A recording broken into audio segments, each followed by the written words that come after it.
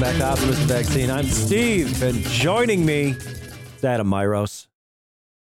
Hello, Steve. Hello.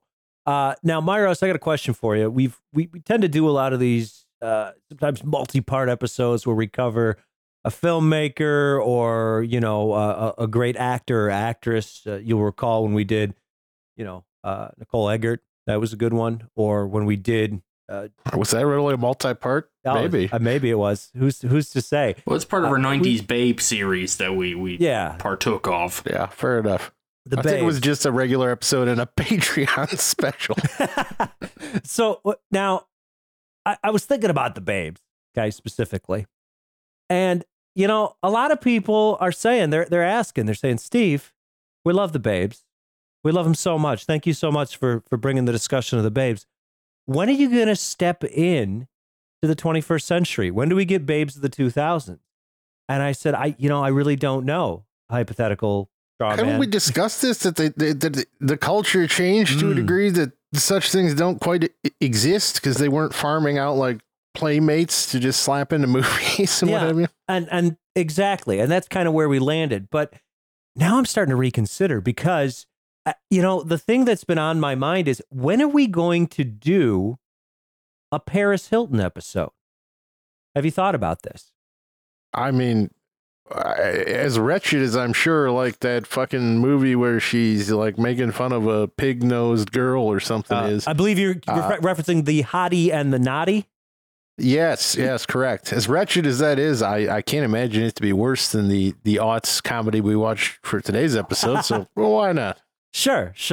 I mean, people have tried to. Jack Easton is here, by the way. Jack, I am here. Yes. People online, the esteemed film Twitter cabal that you're a part of, they seem to be trying to reclaim House of Wax. Is that accurate? That is a thing. Yes. And yeah, I mean, to be fair, one of the movies we're going to be discussing in this episode is well loved on film Twitter, and they're all wrong. But, these things happen. There's always missteps, misjudgments, So... See, this film could represent an entry into the Aughts Babe series. Who knew that Gisele Bundchen had a film career? I was unaware. I'm not sure this is a film career, but certainly is a film. I got to be honest. Well, it's a much bigger film than Anna Nicole Smith ever starred in. I did kind of look into Gisele Bundchen's film career, and this was during her Leonardo DiCaprio phase of dating, when I think she was like, yeah, I'll give the acting a try, because she was really the biggest supermodel in the world, and arguably the last supermodel really to ever infiltrate culture. And I don't think she really did anything else. Like, she did this, and she has some supporting roles and a few other small things, but really not a lot of work out there.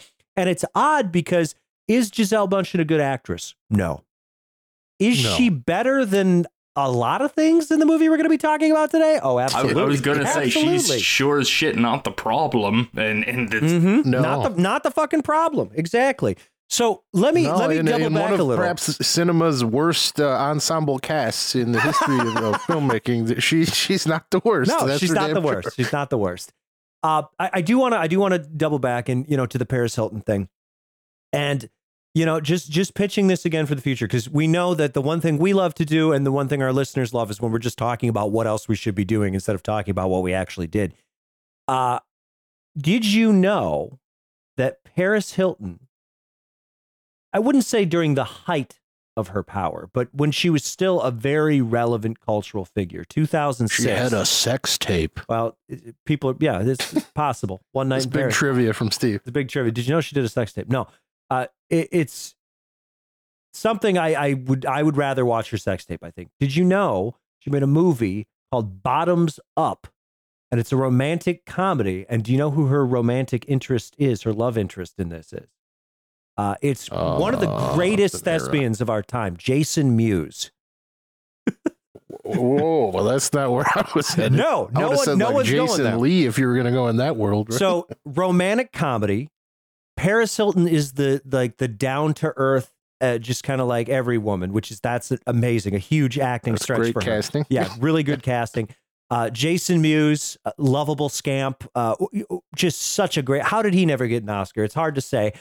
Supporting role from David Keith, who's that guy that's not Keith David, and you see his face, you're like, I know that guy, and then you oh, that's David Keith.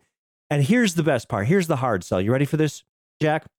I don't know if I could be ready for what's coming next based on what's preceded it. One of the things when I was looking into these Paris Hilton movies, because I had this thought yesterday, the one thing that kept popping up with Bottoms Up, did you know that Paris Hilton calls a black person the N-word with a hard R in this movie? But and what in a year romantic comedy from 2006. 2006 feels a little late to be doing that. Yeah, in the mass culture. It feels a little late. I gotta say, 1936. Okay, 2006. 2006. No, 1996. Totally acceptable. Wouldn't even bat an eyelid. Yeah. But 2006 is that's pushing it. Certainly. Mm-hmm. There was this incredible thing. I feel like it was honestly, I think it was around hard to gauge it fully, but really 99 to 2000, just suddenly overnight, it was like, oh, but are we supposed to watch this sort of thing? Are we supposed to be careful about does language have meanings? And suddenly there was a great awakening among the white populace, and many people rejected these things, of course, and continue to reject them because they're free thinkers and they all have the same arguments, and it's a wonderful thing. But incredible time. I do wonder, Steve, do you think we'll ever get this preamble banter segment down to a tight 5? Do you think that's ever going to happen for this show? Absolutely never going to happen. I mean, maybe at this point, this is like a tight 8. We'll whittle it down. No, I think. I mean, we can't with these movies to discuss. We got to stretch here. So I can go long on some of these. Probably not. That's I don't know. Some of these, and for me, it's do I want to talk about some of the movies we're talking about today, or do I want to talk about how it's fucking weird that Paris Hilton, there's a movie where she just says the N-word in 2006? Because that's crazy. See, there's a distinct correlation between celebrities with sex tapes and the use of said word, I think. Yeah. Have you seen the parallels to be drawn? Yeah, that's got to be fascinating science. We should get a graph for our website. Figure this out. Yeah. So I to keep this banter section going, I think maybe you gave us an idea. I wonder if we can get a hold of Clerks 3 if that has found its way online. Yeah, it's online. We're searching for a one-off, and I've heard some things about that could be right in there. We could get on that Jason Mewes train. That'd be a really good idea. Well, I am not going to be available for the next couple of weeks. I would strongly suggest you follow your impulses right then. Well, it seems like everyone in the movie has a heart attack or something. Yeah, I just seen a lot of people died or something, so they didn't have to come back. I'm not sure. I wasn't really paying much attention. All I know is 3 characters have a heart attack, and that just makes me want to watch it. It's interesting because Kevin Smith had a heart attack, so that makes you think. Yeah, you got to write what you know. Apparently, yeah. Congestive heart failure. Seems appropriate for Clerks 3. Yeah, the laugh a minute. Yeah, I actually would be curious to watch that too, because it's my understanding that it's this whole nostalgic trip. Hey, actually working at the fucking liquor store was good. I don't think that was the point of the first Clerks. But what do I know? I'm not Kevin Smith. Thank God. I mean, the one thing you can't say about Kevin Smith, though, 2 nicest guys in Hollywood have got to be Kevin Smith and Adam Sandler, because shit, they both have friends that literally are able to keep their SAG cards because they're willing to employ them. I mean, do you think anybody else is banging on Rob Schneider's door? People with sex tapes, racist. People wearing hockey jerseys, good men. Salt of the earth. Salt of the earth. Yeah, this is good. This is all for our data table that's going to go on the website. So we're teaching people things. But hey, we're not here to talk about hockey jerseys or Paris Hilton saying the N-word. We're actually here to talk about a topic that a lot of people love. All the film nerds, they're salivating for this one, because what do all the film nerds love? They love PTA. Can't get enough of it. So we're giving them the PTA episode that they asked for. And what's the P, you ask? Why, it's Plane. We watched Plane. It's great. It's what's it about? It's about I a like fucking that. plane. There must have been like a 10 seconds there where people were racking their brains to think, when the fuck did Giselle Bundchen might have been in a PTA. I know that's Could happen. yeah. So they were just running the numbers in their head. Well, I guess it would have made sense. Boogie Nights. No. Sorry. We're talking about fucking Plane. What's Plane? Well, it's a movie that I think the internet laughed at for 5 minutes because it's just called Plane, which seems like the working title that you change at some point. But this is an honest movie. It's an honest movie made by honest people. Gerard Butler, we love him. He always looks like he's sweating. He needs a shower. He looks like he's just overheating constantly. Like a dip in too. I feel like he's always got a dip thrown in. He's got that look. His lip is like flapping all over town. He's got dip lip for sure. And the other thing is he has been forced his entire career to put on an American accent. And Plane says no more. This is an honest fucking movie. It's got a plane in it. We're going to call it Plane. And finally, Gerard Butler, for the first time in his fucking career, which may or may not be true, but I'm saying it's true, he gets to use his Scottish accent. And to the point where I think his American accent is better than his Scottish accent at this point. Yeah, it's because he it does kind of feel overdoes very it. fake. No, Yeah. at one point in the beginning of the movie, he's just like, "Oh, I'm gonna go eat some haggis." Like he actually says he's gonna eat haggis. He's gonna lay down the law early on and just let everyone know. It's like, oh wow, he's Scottish. And I think the closest he got previously was in P.S. I Love You. I think you got to play Irish there, which seems cruel, frankly, because I mean, honestly, you could easily have just made that movie about Scotland. It's basically about having a boyfriend with an accent. That's it. So yeah. Unfortunate. Where is he meeting his daughter for the haggis, by the way? You'd think he would be headed back to Scotland, but it seems he's going to some tropical beach paradise. Like Hawaii for his or haggis. something. Yeah, he's supposed to meet his daughter in Bora Bora. Well, is she getting married or what's her deal? I don't fucking know. All I know is he's going to have probably trouble sourcing haggis in this location. You just make it from scratch. I mean, like, all you need is a stomach and something to put in a stomach. You know, how hard can that be to pick up? I bet in Hawaii they can make Spam haggis. I know Spam's a popular, fill-in for your typical meat. So Spam haggis, perhaps. Sadly, they don't go into this in this movie. This is a haggis-free movie. It's also for a large period a plane-free movie, but whatever. It's a pretty plot-free movie. It's free of most constraints. Listen, the plane is where it counts. It's at the beginning, which is fantastic, and the end, which is fantastic. Like the more time they spend on the plane, like that seems to really be the strength of Plane. Oddly enough, there certainly are. It's devoid of any exterior plane shots. That's for certain. Jesus Christ! Well, you're not going to get a plane into the wherever they're claimed they're in the Philippines or something. I don't know. It's not. It's literally for anyone who's wondering. The plot of Plane is essentially that a man has to fly. He's a pilot and he's told to go over a storm and they get hit by lightning, and so he has to do a crash emergency landing, and he accidentally lands in the fucking Mad Max universe somehow, and that's a problem. So he has to. Well, that's just called Asia, Jack. That's how we view things. Totally regular stuff. They accidentally land in Mad Max Asia theme park, so they have to fight a bunch of terrible terrorists who are going to try and take them all hostage, and then they fly the plane out again. It's very exciting. Sorry, I shouldn't spoil the ending there. They do fly the plane again. It's not real. I don't. Yeah, they fly the plane in the beginning and the end. And really, Gerard Butler. I wouldn't be surprised, Matt Negley, I know you're listening. What's the next best picture? Maybe it's Plane, because Gerard Butler, he's kind of pulling a double Sully here, is he not? Is this not a double Sully? Two emergency landings?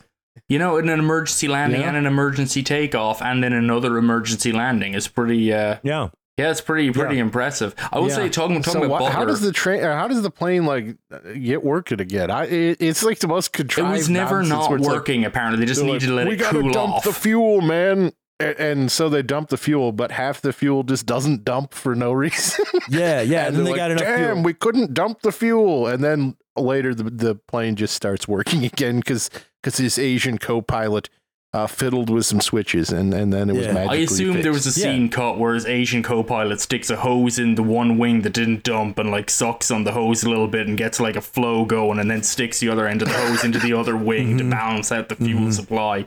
It's this is airline maintenance 101. This is what you do, particularly under pressing conditions. It looked a lot like when you trip a breaker. That's pretty much that was the solution to the plane the whole time. Well, you just gotta like go over to the box and go. They had to do the plane turns on switch had accidentally, the lightning had knocked it to the off position, which is a serious another airline problem. I think Gerard Butler is great in this movie because I'm thinking at this point, like based on this and Den of Thieves and what's Gamer and a bunch of his other movies. I haven't seen a lot of his movies, honestly. I've seen a few. I've missed the whole like Has Fallen franchise. Maybe that's an episode right there. Make me watch those. I've never seen them, but if Lon, you're all right. Yeah, if Lon Chaney is the man of 1,000 faces, then I feel like Gerard Butler is the man of 1,000 grimaces. He's got a grimace for every occasion, and it's actually kind of wonderful. I mean, actually, I enjoyed think bad this. news for you, by the way. I think we actually covered Olympus Has Fallen or whatever the drone one was. I want to say we covered okay. it. Well, I wasn't on that episode. I've never seen that movie. I don't know what happens in it. So it doesn't exist. That episode's not even real. Drones. If I didn't weigh in... like a giant horde of drones kill the president. That's the movie. Okay. Damn, I hate when that happens. And they mean like January 6th. Yeah. I'm constantly confusing Gerard Butler with a drone, so that makes sense to me. But so this is he's great at it. I have a theory about this accent thing. Like, I mean, Gerard Butler has been going toe to toe with Liam Neeson for many years now with these fucking. Do you think Liam Neeson knows that? Well, I think Liam Neeson is winding down. I think we're recognizing Liam Neeson's winding down. So instead of positioning Gerard Butler as like the younger, hotter alternative, they're just officially like turning him into Liam Neeson. They're like, okay, now you can talk in Scottish because you're just Liam Neeson now, and he can age gracefully, and we'll just make you him directly. Yeah, good. I mean, honestly, not the worst strategy I've ever heard. To be honest, I mean, we need him. We need people like that. I'm glad that Gerard Butler has kind of like settled into this.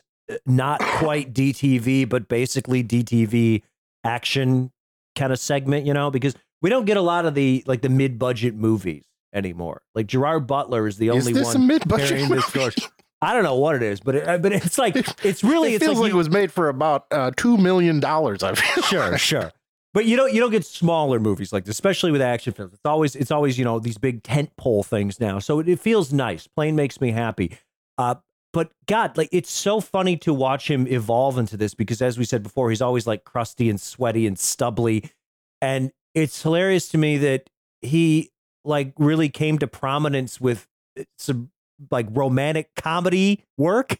Like, isn't there a whole fucking movie where he's like handcuffed to Katherine Heigl, which sounds like a fucking nightmare? But there's a little bit of overlap. I mean, Liam Neeson cut. He did his own little like. I mean, not quite romantic comedies, but a little bit more like drama, romance work. He was like in a couple of Woody Allen films and stuff. Was like an eligible romantic kind of like attachment kind of guy. He did all that stuff. I mean, heck, and then prior, like last week, we were talking Excalibur. He showed up in that, and he got to put on a knight's armor for a little while. But it was more of a dramatic role.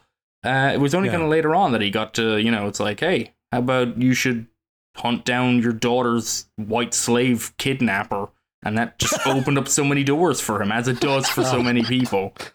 Yeah, absolutely. Oh, by the way, according to Google, the budget for Plane was about 25 million, and so I don't know where that went necessarily. But you know what? I like this movie probably certainly more than Adam. So I don't mind. What to spend 25? Maybe someone pocketed it. That's fine.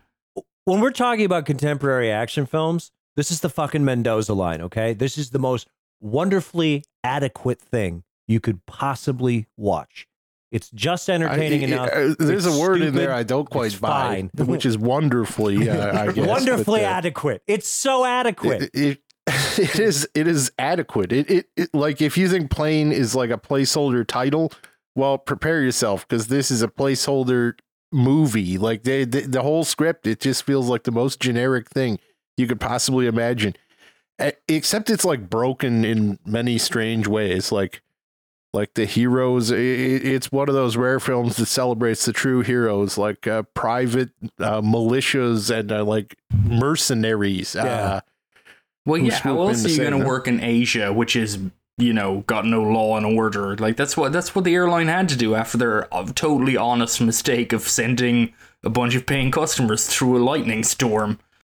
Yeah, I do like the idea that like Spirit Airlines has fucking Blackwater on speed dial just in case one of their planes goes that down. Seems to be like when they introduce the guy who brings in the militia, Scarsdale. You're like, oh, this guy's gonna be like the villainous like weasel, and it's like, no, he's the corporate good man. He's super great. He's on the side of the people, and I'm like, what? This movie is so strange. Like it sets up all these character arcs that don't get followed up on. Like Mike Coulter, he's this sinister murderer who was like on the plane at the last minute.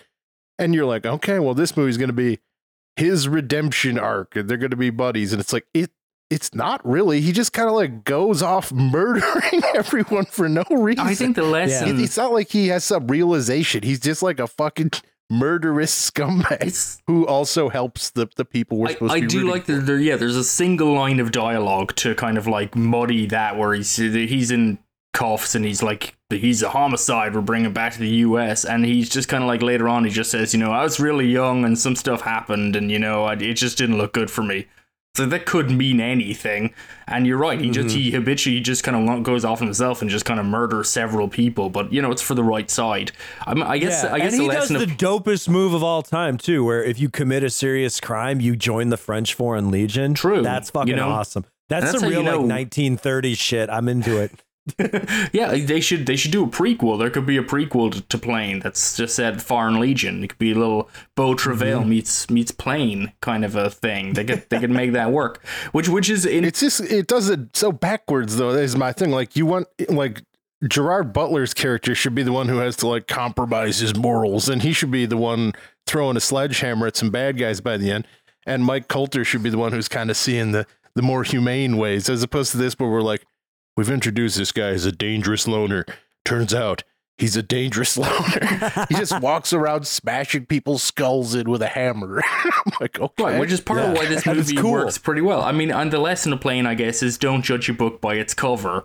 But what is not so much whether the book is good or bad or like what you think it would be. It's more that just look like every book has its place, right? And in a world that happens to be just kind of Asian lawless wasteland, you just need a couple of people who just know how to kill other people, and that's fine. And don't question, like, and you need a guy back home in your airline, just in the headquarters, is like, no, don't worry, I know some people for this. Yeah, they're hardened mercenaries. It's easy. You know, you need that guy. What would they have done without them? They would have died in a jungle in Mad Max-istan. It goes full Death Wish with the villains too, where it's like, you expect these separatists would have some sort of agenda. Maybe they'd want to keep these hostages to trade them for something, a political negotiation of some sort. But it seems that their aim is to shoot a handy cam video of them and then shoot them all in the head for no reason. I assume they were probably going to ask for a ransom, but then they just, you know, like postage is so expensive, it's too difficult to send people back. So yeah, you get the money and then you shoot them and you put them in the forest. You know, it's why fret the details? Like, the important things about Plane to me are, first off, I think actually the opening sequence on the plane with the emergency landing, it's handled pretty well. Because if there's something I like in a movie, and Plane is a movie, it's got a couple of things I like. For step one, it's got seemingly expert people doing expert things against the odds. You know, I don't know anything about planes, I don't know anything about pilots, but it seemed like, oh, you know, these guys, this is going to be tough. How are they going to get out of this? It's like, oh, we got to do some math quietly in our heads. We got to know this or that. And it's like, it's just very reassuring to sit there and watch them do all that, you know, and be heroic while wearing, you know, white dress shirts and hanging around, you know. Works pretty well. And then later on in the movie, they do one of my other favorite things, which is there's just a man with an obscenely large caliber sniper rifle just dissolving people. Yes. That's, you know, Yeah. You can't go wrong. Like, not every movie thinks to include that. So one of the best things you can do in a movie is just blast a dude in the chest with a 50 cal rifle, right, and then watch his body bounce off a car. Like, nothing better than shooting man through a car. That's into another car. This to me, it perfectly, that scene perfectly describes like my conflicted feelings on plane. Everything you say about this sort of competence in efficiency, in heroism, and just sort of performing a task. Boy, was that refreshing coming off the next movie we'll discuss. But one of the next two movies we'll discuss. But I will say that that sniper scene is, there's a lot of pleasure in it. But the problem is the film is so muddily made at times that I was not sure whether it was the heroic mercenaries or the evil terrorists who were firing said giant caliber. No, it's easy to tell because the giant caliber rifle is cool and high tech, whereas the terrorists are just a bunch of hick backwards folks. They have a rocket launcher, but it looks like some shit out of 70s Afghanistan. It doesn't even have a digital screen on it. It doesn't make beeping noises, so it's bullshit. Yeah. It's just where'd you get that from? Your dumb Mujahideen uncle? Exactly. It's just stupid. It's just stupid nonsense tech. I initially thought it was putting the heroes in peril. Oh no, the bad guys are picking them off one by one before they can get to the plane, and it was like, no, this is literally not here for any reason other than to show people get I suppose at this point it's probably worth mentioning. So this film is directed by Jean-Francois Richet, who I actually didn't know had transitioned to the US. But the only films I've seen are the two Mesrine films he made with Vincent Cassel, which are I haven't seen them in years now, but I remember them being pretty fun, entertaining movies, but they are about, of course, Jacques Mesrine, who was a real-life criminal, bank robber, murderer, ne'er-do-well.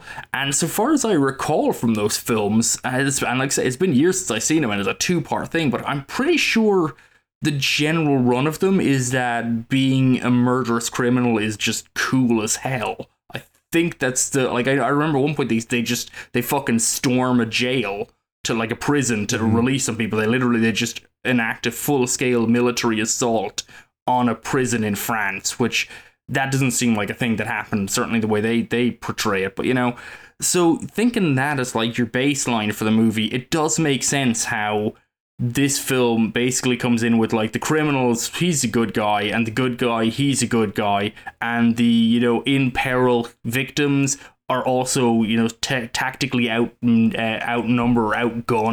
the really bad guys, and the really bad guys all just die horribly, and they live their lives in cowering desperation in between that. All the politics, it all fits in place, because so far as I can tell, the director just doesn't give a shit, and that's just kind of a thing. What's surprising to me is you're telling me this director has made a slick action movie in the past, yet none of the dialogue in this movie referenced that previous movie. None of the characters stopped what they were doing to tell me how cool Mesrine Killer Instinct is. I really need more of that in my films, personally. That's true. That's what we call a foreshadowing through this episode here.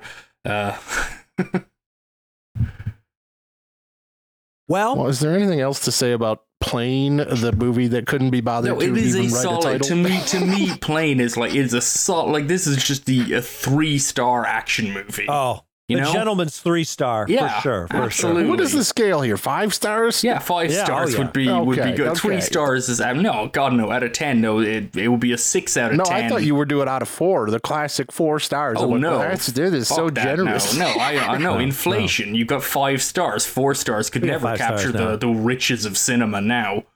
Mm-hmm. Well, I'm going to go 2.5 on this one. It is the definition of right down the fucking middle, baby. Yeah, I believe 2.5 and 3 stars are basically the same thing. No one ever didn't go to the cinema for a half a star. Yeah, well, if you go to see this in the cinema, at least you get to see Mike Coulter bash people's heads in with a hammer, and a few guys get exploded by a high caliber sniper rifle. And that's probably all you need, really. I'm actually a little bit surprised that they didn't do the Steven Seagal thing where where they do the terrorist video saying the women are all wearing just a regular amount of clothing. That's a bit surprising to me, just within the genre of kidnap movies, kidnapping white people movies.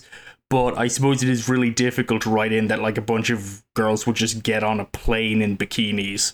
So I guess they just it just couldn't fly in this movie. just like the Oh, plane. that was the other really weird, like, setup and no payoff thing. Like, with the nobody dies. Like, none of the passengers die except for the two who die in the there's plane two. crash, right? No, there's two nameless Asian people who run as soon as they're confronted by the terrorists. They run and they're both murdered really quickly. Okay, but the point is they set up this fucking like Weasley asshole, Matt Sinclair. Oh, yeah, that's right. He's this bald, like whiny guy in the jungle, and the entire utility of that character in this type of movie is to be murdered, and he's never murdered. He's just fucking fine throughout the whole thing. I'm like, what the fuck? That's a thing. You don't always get what you want in the real world. That's a valuable lesson Plane has taught us.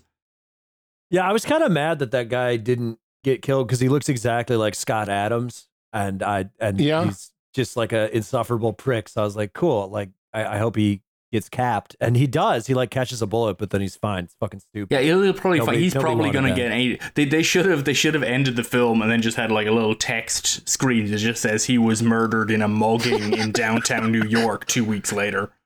Yeah, I think that's what bothers me a little bit about Old Plane is that it sets up like all these satisfying like DTV genre tropes and then follows through on absolutely none of them.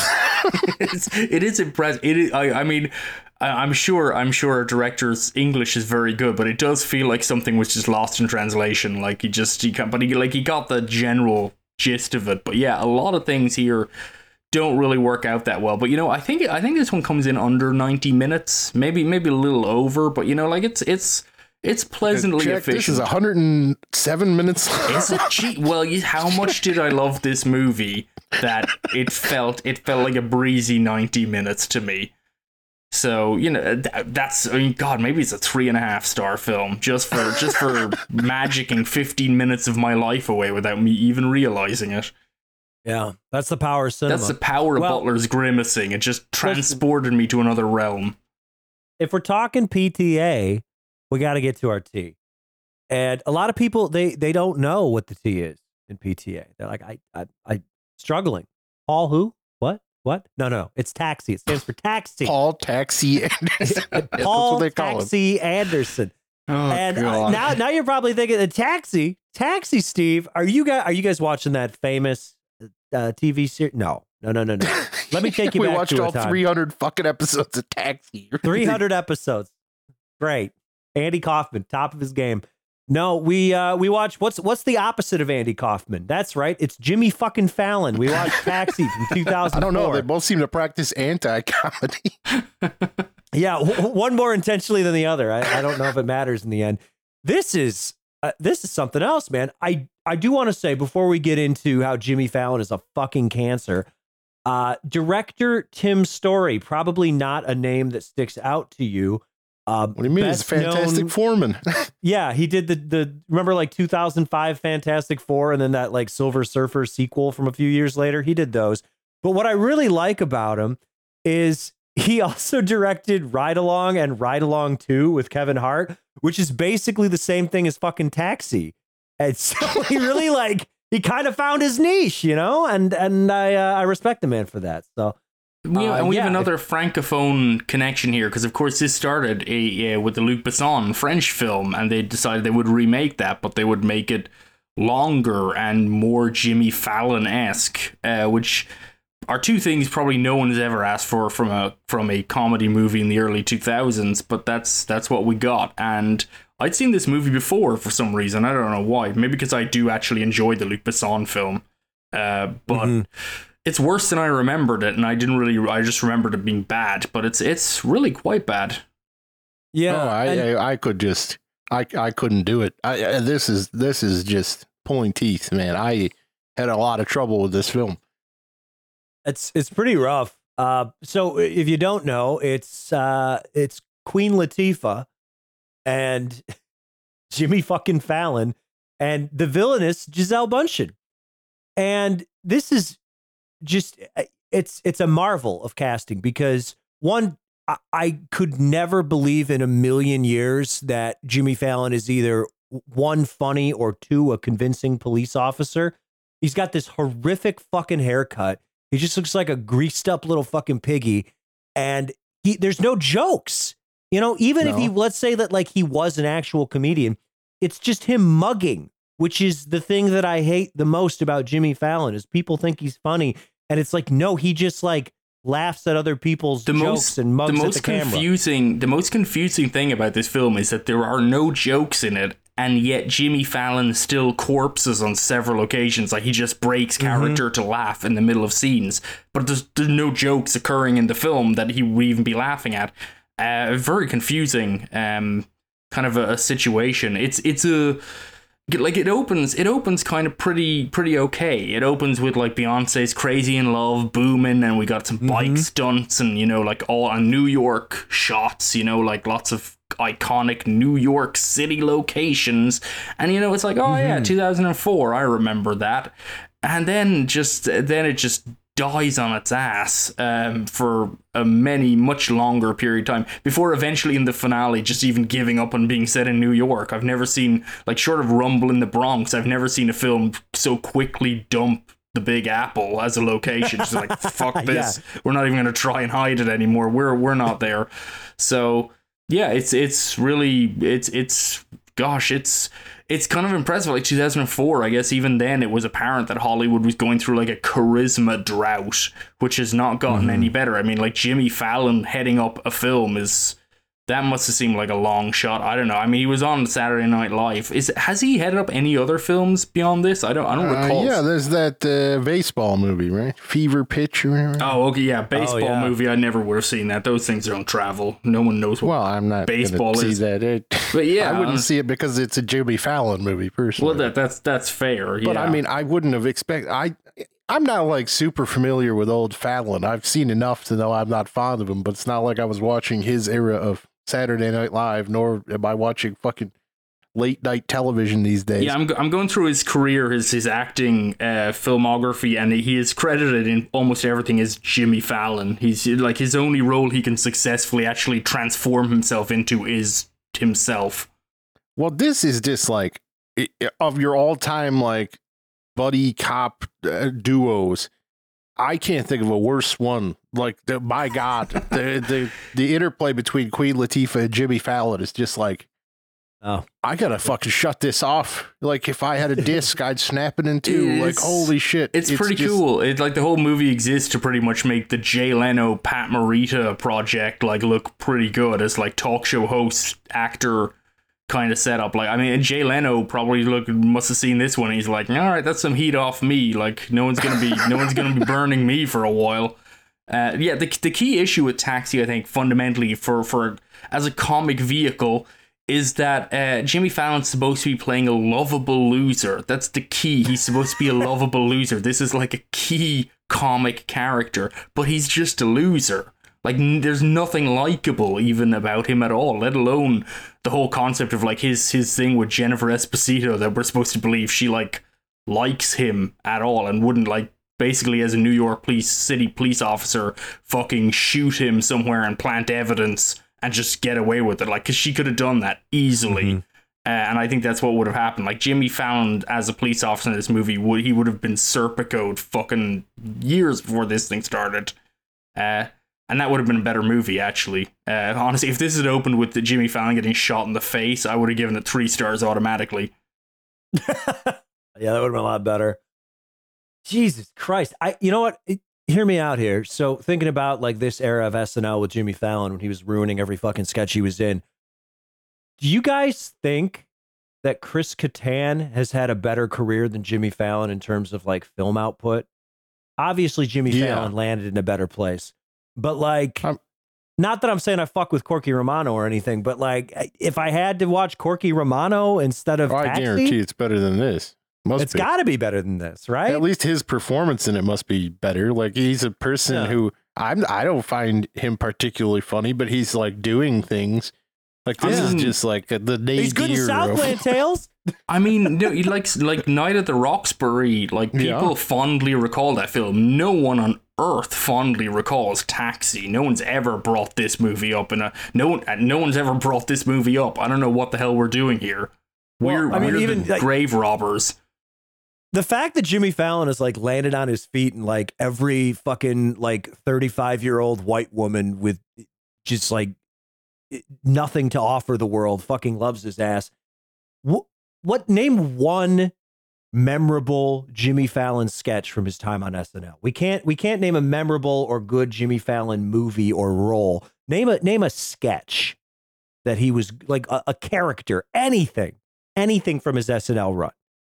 A single thing. This is the golden era of SNL, really. Like by most people's assessments, like this is fucking it. Name one fucking thing that he did. You can't do it. You absolutely can't do it. It's fucking impossible. I never, ever in the history of comedy has someone like just fucking landed on his feet and just maintained his position as relevant culturally for so long with so little. It's shocking. The only thing that I like about Jimmy Fallon is I saw a video and it was, I think it was some stand-up comedian who, I don't even like him that much, but this was fucking funny. Anthony Jeleznik or something. And he was talking about how he got fired from writing on the Jimmy Fallon show because Jimmy, like after every show, would make the writers come in the room and like pitch him ideas for the next show after the show had wrapped. And like every single day for a week, he would just pitch, what if we filled a piñata with blood? And Jimmy Fallon just completely like lost it and fired him. So I think that's fucking funny. Also, filling a piñata with blood, funnier than anything Jimmy Fallon has ever done. So, yeah, I don't know. Fucking Taxi sucks. Even the idea of like Queen Latifah is charismatic enough, and I think she can carry shit if she needs to. But horribly miscast here. She's a NASCAR fanatic who is also a bike messenger. It's very weird when she pulls the helmet off and after the opening sequence and it's Queen Latifah. Also, because the intro is not like a body double of Queen Latifah by any fucking stretch. No, it's totally just an entirely different person. Yeah, because, why would, like, details. I guess that's what this film is all about. Like, details. Specificity matters.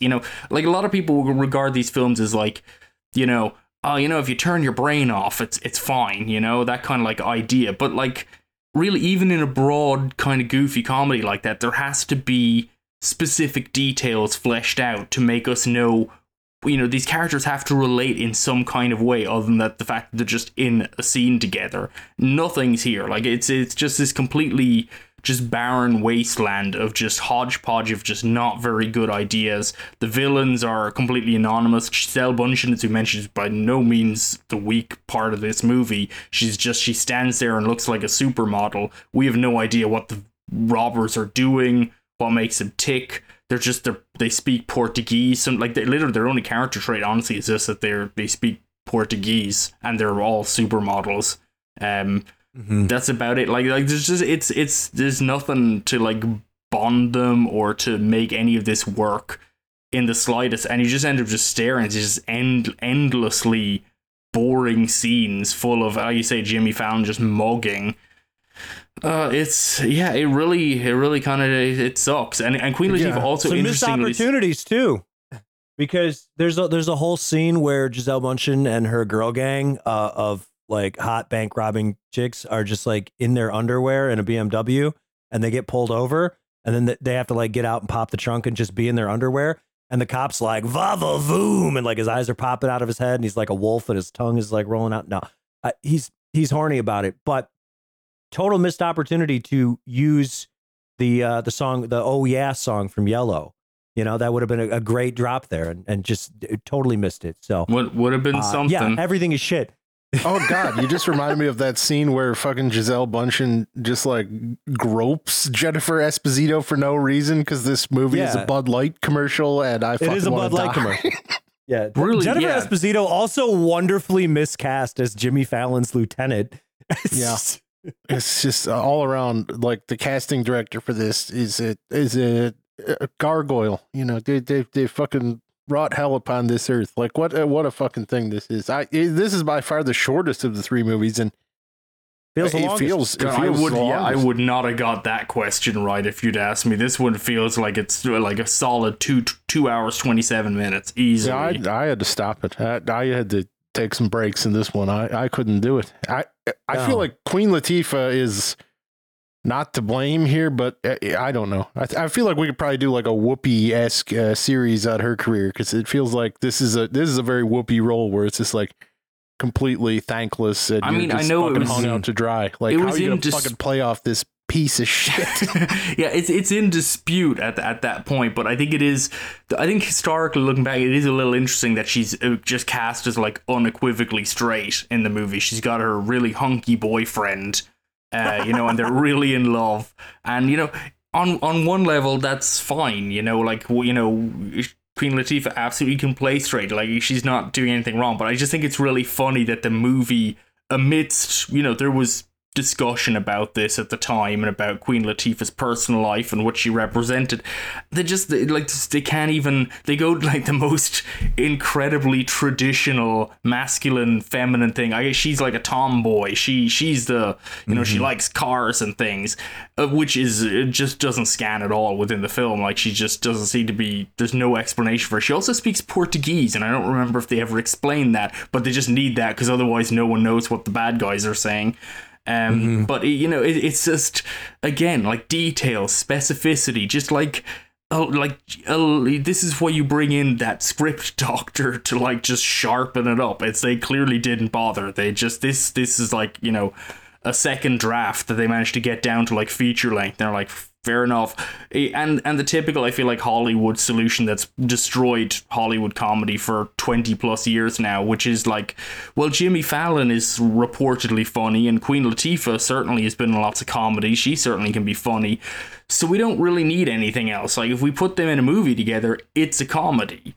And that seems to be all they leveled on. It's just like, if you put two funny people in the scene, then I mean, it's gonna be funny. Clearly, that will write itself.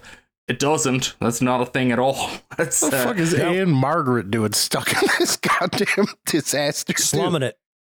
Jesus Christ! Yeah. Everyone is that even a reference to anything? Like, that didn't seem like a callback and just they. I mean, I guess she was like a sex symbol in her day, in the way that Gisele Bundchen was in 2004.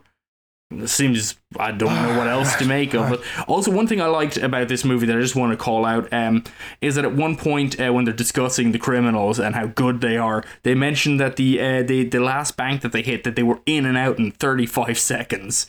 And I'm just curious about that bank robbery, because that just seems like they might have like snatched some money out of the till. Because I don't think you could even open a safe in 35 seconds, let alone get in and out. The dopest detail in this whole movie is, so, the titular taxi driven by Queen Latifah, it's like a transformer. So she like hits a button and like the turbocharger comes out and all this shit, and like a spoiler pops out to make it go fast. And she finally gets to live her dream of being a race car driver at the end.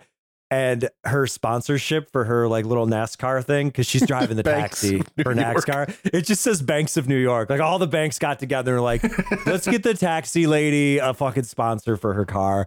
I'm by no means a NASCAR expert. Is New York a major NASCAR hotspot? Is that like a... To my knowledge, it's not.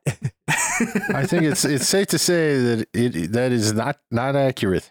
This is breaking. It's breaking fucking boundaries, man. We're smashing through the glass ceiling, and this is the movie that taught us that black New York lesbian cab drivers can be in NASCAR and be accepted. And it's like, as long as they have the backing of big banks, that's what matters. The big bank, and Goldman Sachs on your side. They have a cameo from like a NASCAR driver too. I don't know which one, because who the fuck knows Jeff who NASCAR? Gordon. Jeff Gordon. Okay, Oh. he's one of them's famous enough you kind of have heard of him, of like NASCAR, the fucking left-hand turning champion of the world.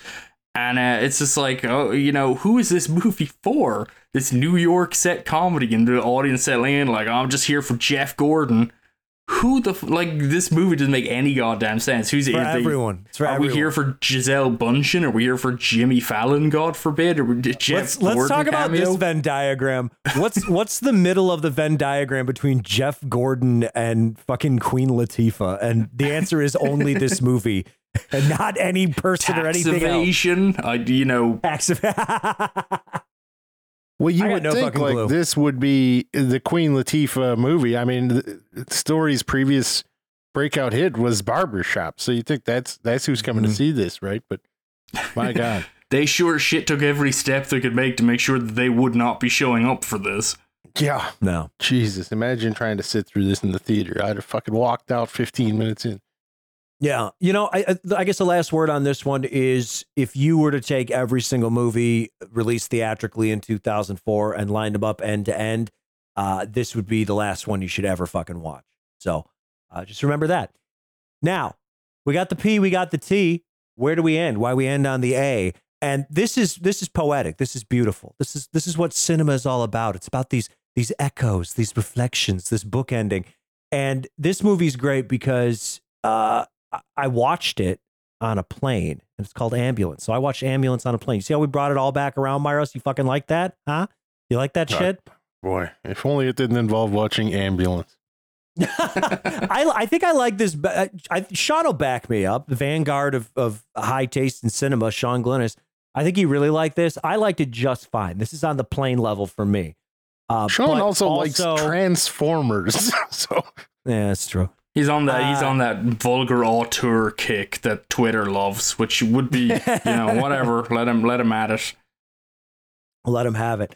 Yeah. Now, I did enjoy this. I was on an airplane, so full focus. Also, as soon as I landed, I felt really horrible, and I felt terrible on the plane too. I thought I just had a hangover. Turns out I had COVID, so I had like a really high fever when I was watching this, and I think that may have contributed. But I thought you were going to say this movie just gave you a headache because of the approximately 2 billion cuts occurring within the thing. No, it's the thing is with Ambulance is sometimes you got to ask yourself, you're on an airplane, you're flying overseas, and what do you want? And for me, I said, I wish I could watch Heat, but it's really stupid and no one stops talking for more than 5 seconds. And this is exactly what I have, right? It's dumb. Here's my thing about Ambulance. I watched Ambulance opening day in an IMAX cinema. Fucking screen the size of a barn wall, and so a little bit bigger than the screen I watched it on. Just a little, yeah, and probably a little louder too, I'd imagine. And I just sat there for the whole movie, and just kind of was like, man, this seems like it should be exciting. And that was my right. And I don't hate this movie. I think it's an interesting movie. It was kind of nice actually too. And I didn't watch all of the movie, I've got to admit, for this, because it's fucking really long. It's absurdly long film. This is like 2.25 hours long. There's no need for it to be that. It's based on a Danish film that is literally 76 minutes long or so. He just doubled it. Michael Bay fucking doubled it. Just doubled it up and then multiplied the number of edits by about 4,000. But it was interesting going back and rewatching portions of it, on my computer and just being able to cycle back and forth through scenes. There's no question. I think it's kind of interesting to see it like this. Michael Bay absolutely has a theory of action and a theory of editing and a way of doing things. And there's a lot of really impressive stuff in there, and he is trying to disguise it as much as he can. It's a bad idea what he is doing, and I understand what he's trying. He's trying to achieve this kind of momentous forward movement, this dynamism. As much as this film has a big bank heist sequence that is clearly meant to reference Heat, to put Heat in your mind, which is a really ballsy thing to do when you are Michael Bay and not Michael Mann, because it's not going to work that well. But if anything, what Michael Bay internalized from Heat is that you should never get attached to a stunt that you're not willing to walk out before it's barely even happened in 3 seconds or less. And that's what this movie is about. It's about Michael Bay taking a bunch of real life shit, doing a whole bunch of really cool stunt stuff. A lot of this is practical. He smashed a whole buttload of real fucking vehicles to bits to make this movie. Didn't use CG for a lot of it. And he did all of that, and then he just tried to edit that out. The movie has an absurd amount of edits in the middle of beautiful stunt work, just kind of because he's so busy keeping moving forward. He's like the shark who can't stop, and so all of his action, and this is why it doesn't work for me. And all I can say is equivocally is an action movie. I know it's good because I feel it. I feel you tense up, you get excited, you get involved. And when I watched Ambulance in IMAX in a ginormous screen with the sound just barreling down on me, I just sat back in my seat. It was just totally just okay, whatever. Nothing, no response whatsoever. there's ways like that you have to make certain things work. I mean, there's levels of this movie that are just don't work in any way. But as far as like engaging with the action that's occurring on screen, even it's just like, I feel like it's 20 minutes into the movie when they hatch this plan. Like, oh fuck, we're fucked in this ambulance. We gotta figure out a way, and they pull up this thing where there's like, oh, there's a lot with 6 ambulances in it. We ran this thing back in Afghanistan where, 1 car came in and 5 came out. So they set this up, and I don't think they execute that plan until about an hour and a half into the fucking movie. I'm just like, why? There's a lot of movie to get through, inexplicably. So don't mention the fucking 1 car in, 5 car out until 5 fucking minutes before you do it. Like, what's the point of setting that up and then waiting for the audience to just get bored and forget about it entirely and then execute it in a way that doesn't really... Why do they paint the ambulance green? That doesn't seem to make it more inconspicuous and easily confused with just a the little other harder. Cars they're pulling a switcheroo. Track it by helicopter. Yeah, there's an enormous amount of stuff in this film, and that's confusing too to watch. Like it's in a remarkably bloated kind of like stuffed full film. Full of politics that would be subversive if they made any sense whatsoever. Like for example, I mean, our lead character, one of them, there's the 2 brothers are at the center, and one of them is a returning veteran whose wife needs experimental surgery. He can't afford it because his insurance company have said that it's experimental, so she's gonna die, essentially. And it's like this tremendous setup of like, of a very real element of the US, which is basically, if you don't have lots and lots of money in the US, you could just die here entirely. You just get unlucky. Like, they don't care. You can go sacrifice your safety and everything in Afghanistan. The country doesn't give a shit when you get home. They don't care. They didn't care when you were out there either. And the war in Afghanistan didn't really matter either. There's all these levels to it that are like seemingly very, would totally not associate with the fact that you would associate Bay has because of his like maximalist action charge. A kind of a tendency you would tend to associate him with a sort of a flag waving jingoism, and this is the movie of a man who fucking hates America. But you then realize, no, it doesn't seem like that. It seems like Bay is a propagandist, but he's a propagandist for just the individual. And I think he loves America, but he loves America as this concept that America is just a land of individuals, and he despises every institution and facility in America that would forge an actual society. But boy, he loves people. And in this movie, he lionizes every single person, no matter how counterintuitive it is. Almost the heist guys are all. He doesn't really lionize them. I guess they're just a bunch of fucking morons. One of them shows up with sandals for some reason. That's his character trait. Is he wears sandals to a bank robbery and then he slips and he gets run over. And it's like, okay, thanks, you Michael. would think that guy would be a character, right? They go out of the way to give him this like specific trait and make him like extra psychotic, and then he just dies fucking immediately. Yeah. But everyone else, it's like, okay, so we've got the returning veteran, and he's only in this for the money to pay for his wife because he loves her so much, and they've got a family, and America's going to kill his family, so he's got to do this. His brother, who is an adopted brother, he was adopted into their family. He's basically a hardened career criminal, but he's ambitious and he's smart, and he lives outside the realms of society or whatever. Then we've got the EMS character. She's just really good at being an EMS person, but she's kind of like impersonable because otherwise being an EMS person would drive you nuts. It would get you down. And then all the cops are great too. They're just there to pursue. They're so good at pursuing criminals. And they have so much technology. Like, it's absolutely this techno fetishist bent to the film that's absolutely overwhelming. Like, Jesus Christ. And there's all these things, and like Bay seems sympathetic to all of them, and the FBI show up and there's a gay couple, which is really funny in the way that Bay implements it in the most meaningless way that almost feels progressive until you realize, like, honestly, one of them could have been a chihuahua. It wouldn't matter to the fucking movie. Why the fuck's that guy a character in the movie? Like, what the fuck is that FBI agent doing in this goddamn movie, and why isn't it just like Garrett Dillahunt? He's got a cute dog. is the FBI. Like, what the fuck's the point of introducing this guy like 80 minutes? His concept is that he's supposed to then humanize Jake Gyllenhaal's character as being like the best at bank robberies, even though he hires morons who don't know how to do the job properly. Which, like, imagine Heat if Robert De Niro hired like 8 Waingros. That'd be like, that's who Jake Gyllenhaal is, and he's like supposed to be the best at this. Well, like, and you also don't get to like live in the world of the robbery at fucking all. It's just like, they're standing behind the counter with guns. It's like, what? There's no this. Maybe you're right.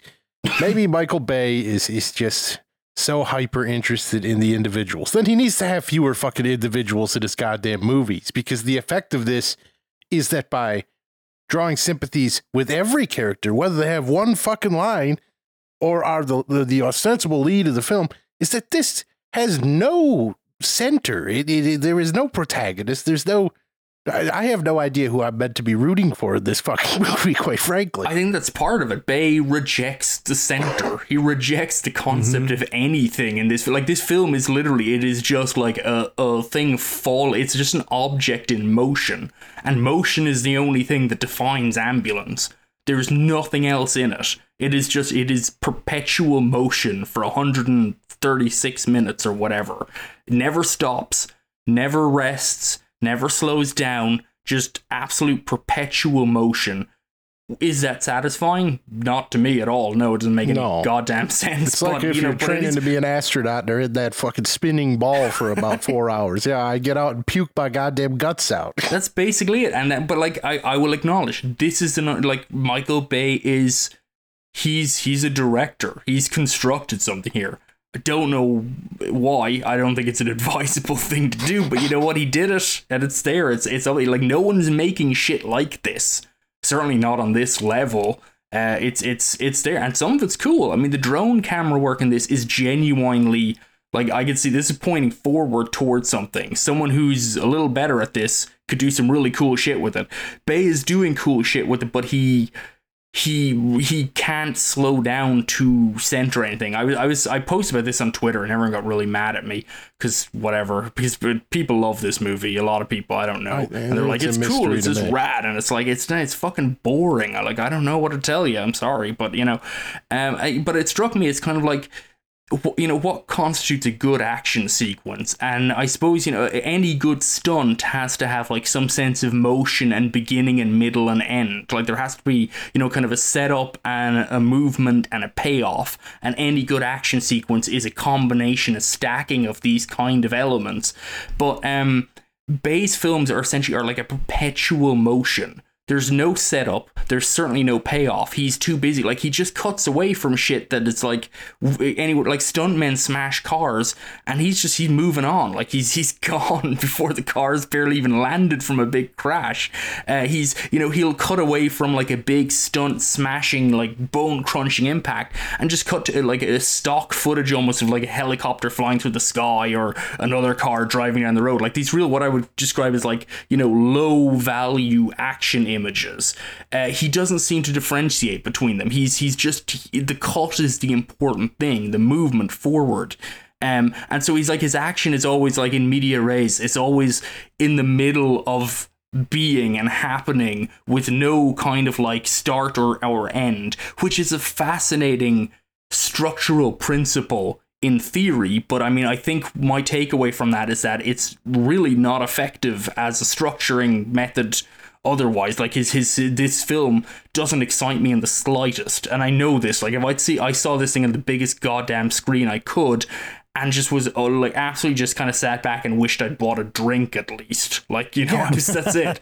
I mean, I think that one of the key factors to successful action is successful character work as well, because stakes. I could not give a tin fuck about the outcome of any of these action sequences. I'm like, you have this guy who you're describing his backstory, this Will, and I'm like, okay, that sounds like something I give a shit about, but it's not. Like, his wife is not a character in this fucking movie. She just shows up smiling, holding a baby like twice, and it's a series of semiotic shortcuts. Like, he doesn't even make a conscious decision to go at this bank robbery. He doesn't go, I need the money. He's just like basically his brother just kind of like shuffles him out the door, and he's just all of a sudden he's robbing a bank. I'm like, what the fuck are we doing? Which is an insane decision based on, it's like, no, I've made a promise, like, I don't even want to talk to you because my wife doesn't hate you. And it's like, okay, do you want to face down 30 years to life in an armed bank robbery that I kind of threw together with a man wearing sandals? It's like, yeah, no, fuck it. Okay, yeah. Like, what? It's the afternoon. I got nothing else planned. This is classic Bay, though. It's a guy. It's not just any guy who gets like, oh, you know, his brother shuffles him off to rob a bank. He's a fucking troop, Myros. It's about the troop respect here, or the disrespect that he's facing. Really. It is absolutely that element. Like for Michael Bay, it's like that opening sequence. That's the relatively slow opening sequence. It's like he's on the phone to an insurance company. And it's a very much, you know, something we can all relate to. You know, you're calling some faceless bureaucracy that's saying no, and no one can help you. And it's basically the face of, you know, modernity, honestly. And you know, he loves his wife, and he's just had a kid, and it's like, and then they have a couple of flashbacks to when he was a kid himself, and he was like, you know, young and out on the streets, and he was taken in by this other family, this wonderful act of kindness. But it turns out that the man who did this was a psychotic bank robber, which is an interesting choice in and of itself. But like, Bay is working in these shortcuts, in these very charged emotional images, which could maybe work, but he's also, based on the way he kind of just catapults through them, suggests perhaps he's making them do more work than they are possibly ever capable of doing to actually center any of this. And you know, by the end of it, yeah, it's like, I mean, at a certain point, for some reason, Jake Gyllenhaal's character just convinces some LA gang to fucking essentially murder an entire squadron of police officers with a minigun stuck in a fucking car. As who the hell is taking that heat on? What is any of this happening? Because it looks cool. The plan was just to get 5 ambulances and drive them out from under an overpass. No way. The minigun. You gotta have a fucking lowrider with a minigun strapped to the top. That fucking kicks ass. And it's like, okay, it looks cool. And it's like, you know what? It looks cool. It's a great scene if fucking Michael Bay would just slow down enough to center this as an act. Like, my ultimate takeaway of this is that the way that Michael Bay shoots all this stuff, and he's doing all this practically, and there's like some of I mean, in the run up to this, one of the videos of the stunt take leaked of like, there's a big huge explosion where where an ambulance smashes through several police cars, and there's police officers, stuntmen obviously in the foreground, and there's this ginormous explosion and men running towards the camera with with explosions coming at them, and it looked just dangerous. And I believe a camera got hit, like one of the cars rolled to a stop, like hitting a camera, and there was much discussion online about like, was anyone actually in control here? And like, Michael Bay and several other people came in and they're like, no, that's actually what we planned.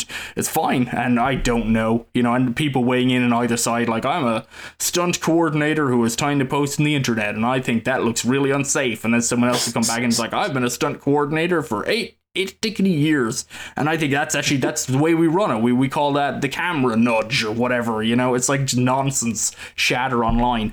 But ultimately, Bay did all of this, and the end result, he has edited it into a kind of weightless miasma that is, to me, indistinguishable from the wholly CG antics of a Marvel movie. Like, sure. he has reduced all of this tactile work to a kind of a mulch that is just completely ineffectual, and it's really disappointing. I mean, I was joking with you guys beforehand. I think like Michael Bay shot like a 4-star action movie and then just edited it into a 2-star action movie. Like, he really just fucked it. And if I were a stunt guy in this, I'd be mad at him, frankly. Sure. The other thing you lose beyond character is what you're describing in Plane, that sort of like raw professional competence that a movie like he is so invested in. Like, I get no sense of what any of these characters are capable of. I don't know what Jake Gyllenhaal is supposed to be doing here. Is he a hyper competent bank robber? What evidence is there of that? Is he a violent man?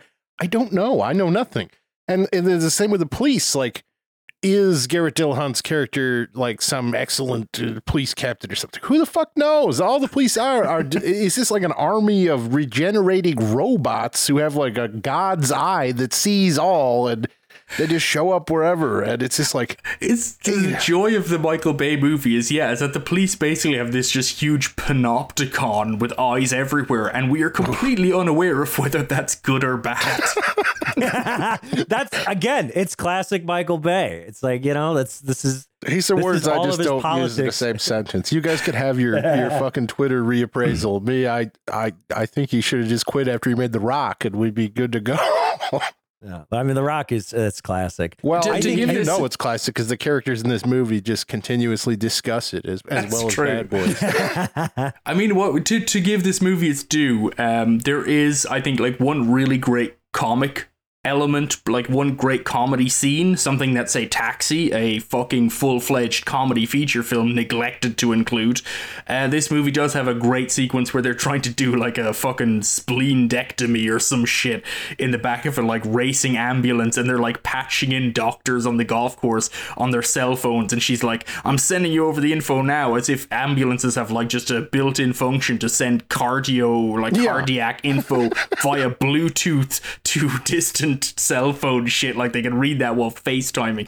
It's absolutely absurd. It's a wonderfully silly, funny sequence, and then it ends with like a shock joke. That's like absolutely the highlight of the film for me. Like that's absolutely the one part where it all coalesces into something. Because I think honestly, like Bay's perpetual motion probably serves comedy and absurdism better than action and excitement. I think maybe the whole movie was that we'd really have something, but we've got some moments of it at least. Well, that scene ends in such a confusing way too, and at that point, I was a little frustrated with how like no one was dying in this entire fucking thing. It was just like this endless fucking pursuit where cars would flip over and people just walk off and dust off their pants, and there was no tangible impact to any of this, and it occurred with that surgery as well, where it's punctuated by this guy's spleen like exploding everywhere. They're like, well, if the spleen ruptures, he's dead. And they're like, his spleen ruptures. And they're like, well, I guess he's fine. I'm like, could somebody fucking die in this goddamn movie, for Christ's sake? Yeah, and I mean, and it all comes down to, ultimately, like, our characters making the ultimate, sacrifice for both brothers, but also for this one poor cop who decided he had to keep going back to the bank to fucking pester some poor fucking bank attendant that he had a hard-on for. It's just a wonderful film full of just antagonisms that are impossible to keep track of, because it's just absolutely, like, it's honestly like just a 3,000 different like notes written on little slips of paper put in a fucking like bingo roller and just swung around. Who the hell knows? Ambulances, just there's stuff happening all the time. There's never a point where nothing's happening. Mm-hmm. Last thing I'll say on Ambulance, I agree that like the Bay-essence that film fans seem to be reassessing his work, I don't know if it's there for me. I feel like it started with Pain and Gain in 2013, and since then he's made like 6 Underground, obviously Ambulance, 13 Hours, things like that, more Transformers bullshit. None of it really hits for me. I think Ambulance is like the one thing from this Bay era that I enjoyed. Going back though, God, it's been like 20 years since he really made something that I cared about. Bad Boys 2, and then of course you got Bad Boys 1 in '95 and The Rock, which are both fantastic. But really, we're overlooking his greatest work because, as you know, he was a pretty prolific music video director before he shifted over to action films. And did you know that he was the director of the video for the Divinyls' I Touch Myself? And I think that will stand as his greatest artistic achievement moving forward. But that being said, I think we got to wrap things up. Myros, you a big Divinyls fan? That song I've heard it enough times in my life. I think I'm good on the Divinyls for now. Let's stow that one away. I was hoping. I think you were about to say I'm good on touching myself. That would have been an erotic way to end. Well, I mean, what kind of life is that, Steve? Well, you always got to keep that in your back pocket. What's Adam going to put over this week? Yeah, what are you putting over this week, Myros? I'm going to put over Cria Cuervos because, Sarah just passed on a key figure of the new Spanish cinema of the late Franco era, and Cria Cuervos is something I watched recently and is very excellent. Everything's always coded in these fascist states at that time, so it's very much like looking at the death of Franco and the country's future through the lens of this trio of sisters who have lost their parents. And it's a very morbid movie, quite sad at times, but also, it's really touching stuff. So I would recommend Cria Cuervos. I think you can find it on the Criterion channel. All right, Jack, what are you putting over this week? I'm just gonna put over a movie from 2005 called Ambulance. It's made in Denmark. It got later remade in a movie. We don't need to talk about that. Not a bad movie. It's 75 minutes long. It's about two brothers who try a bank heist and end up trying to escape in an ambulance. The heist and getting in the ambulance it is all established in, I believe, at the first 3 minutes of the film, perhaps, and then it just rolls from there. It kind of starts off like a kind of a comedy. There's actually a couple of like interesting little dark jokes in it, that very Danish kind of dry, dark humor, and then just kind of turns into like a little family chamber drama about these two brothers and their conflicted reasons for both of them being involved in this bank robbery that's gone horribly awry. Not exactly like, must see entertainment, but I would say certainly a more cogent, interesting film than Michael Bay's Ambulance. So if you can find a copy of it, it's around online. I don't know if it's ever been released in the US or not. Yeah, check out Ambulance, as directed by Laurits Munch Pedersen. Well, I was going to put over the AI 24/7 streaming Seinfeld thing that was going on. Oh, no, it's gone, Steve. I know it's gone. It got banned just from Twitter, or just from Twitch, right? I mean, it might still be running somewhere. Yeah, I don't know if they put it back up somewhere, but apparently they're gonna have to retool it because it went on like a 15-minute fucking freeze up, and then Jerry Seinfeld made some transphobic rants. That's what happens with AI. Eventually it sits around long enough and becomes transphobic. But no, it was really fucking funny and really weird and great, and it was the perfect thing if you just needed something in the background to just kind of have as ambient noise. It was wonderful. So R.I.P. transphobic AI Seinfeld. But hey, since I can't put that over because it's gone, why did I put over Taxi from 1998, the Luc Besson movie? Have I seen it? No. Can I confidently say that it's better than the 2004 remake starring Jimmy Fallon? Absolutely. So, yeah, I think that's what I'm going to put over this week. Anyway. To be fair, Steve, it's not really a Luc Besson movie. It's just a Europa Corp, which also the remake is Europa Corp. But I think he wrote it. So written and produced by Luc Besson. Yeah, but it's got his fingerprints all over it, and it's directed by Gérard Pirret. Very, very much a Besson film, and of course also a very early role for an actress by the name of Marion Cotillard. So if you're in any way interested in that, she's not really in the movie for very long, but she is there. That's part of her career. You guys remember when they gave her an Oscar for La Vie en Rose, and then no one ever watched that movie ever again? I've never seen that movie, but I have seen Taxi. Yeah. Well, I'm just hoping Luc Besson stayed far away from her on set. That's all we can hope. What was the last time anybody thought about Coda? You ever sit down and think about that? I legitimately, when it was announced as Best Picture, I had no idea what it was. So. And I still barely do. That's good. That's good. Keep yourself pure. All right. Well, if you enjoyed the show, do us a big favor. There's a link in the description, and that will take you to our Patreon. And if you go there to our Patreon page, you can give us money. Now, you might be asking yourself, why should I give you idiots money? You don't even like Ambulance. And that's a great question. And I think I can answer it by saying, I'm sorry that they don't like Ambulance, but remember, I do. And I watched it with COVID intently. So I was glued to the screen. So I think these guys they're probably on their devices. Real screen time lunatics over here. Absolute fucking sickos with their phones all the time, just glued to their faces. So they probably weren't even watching. Especially Jack, who was in the theater with his phone out during an IMAX in a cinema. His fucking phone out. No one would have cared. There were 3 other people in that cinema on the opening Friday. There were 3 other people in the cinema, all guys. One was a couple. That was Love it. that. And no one said a word or made a sound. And when the movie ended, everyone just quietly just got up and left. Beautiful. Anyways, yeah, give us money because podcasting costs money. Like, we got to pay hosting fees and we got to make sure we sound okay.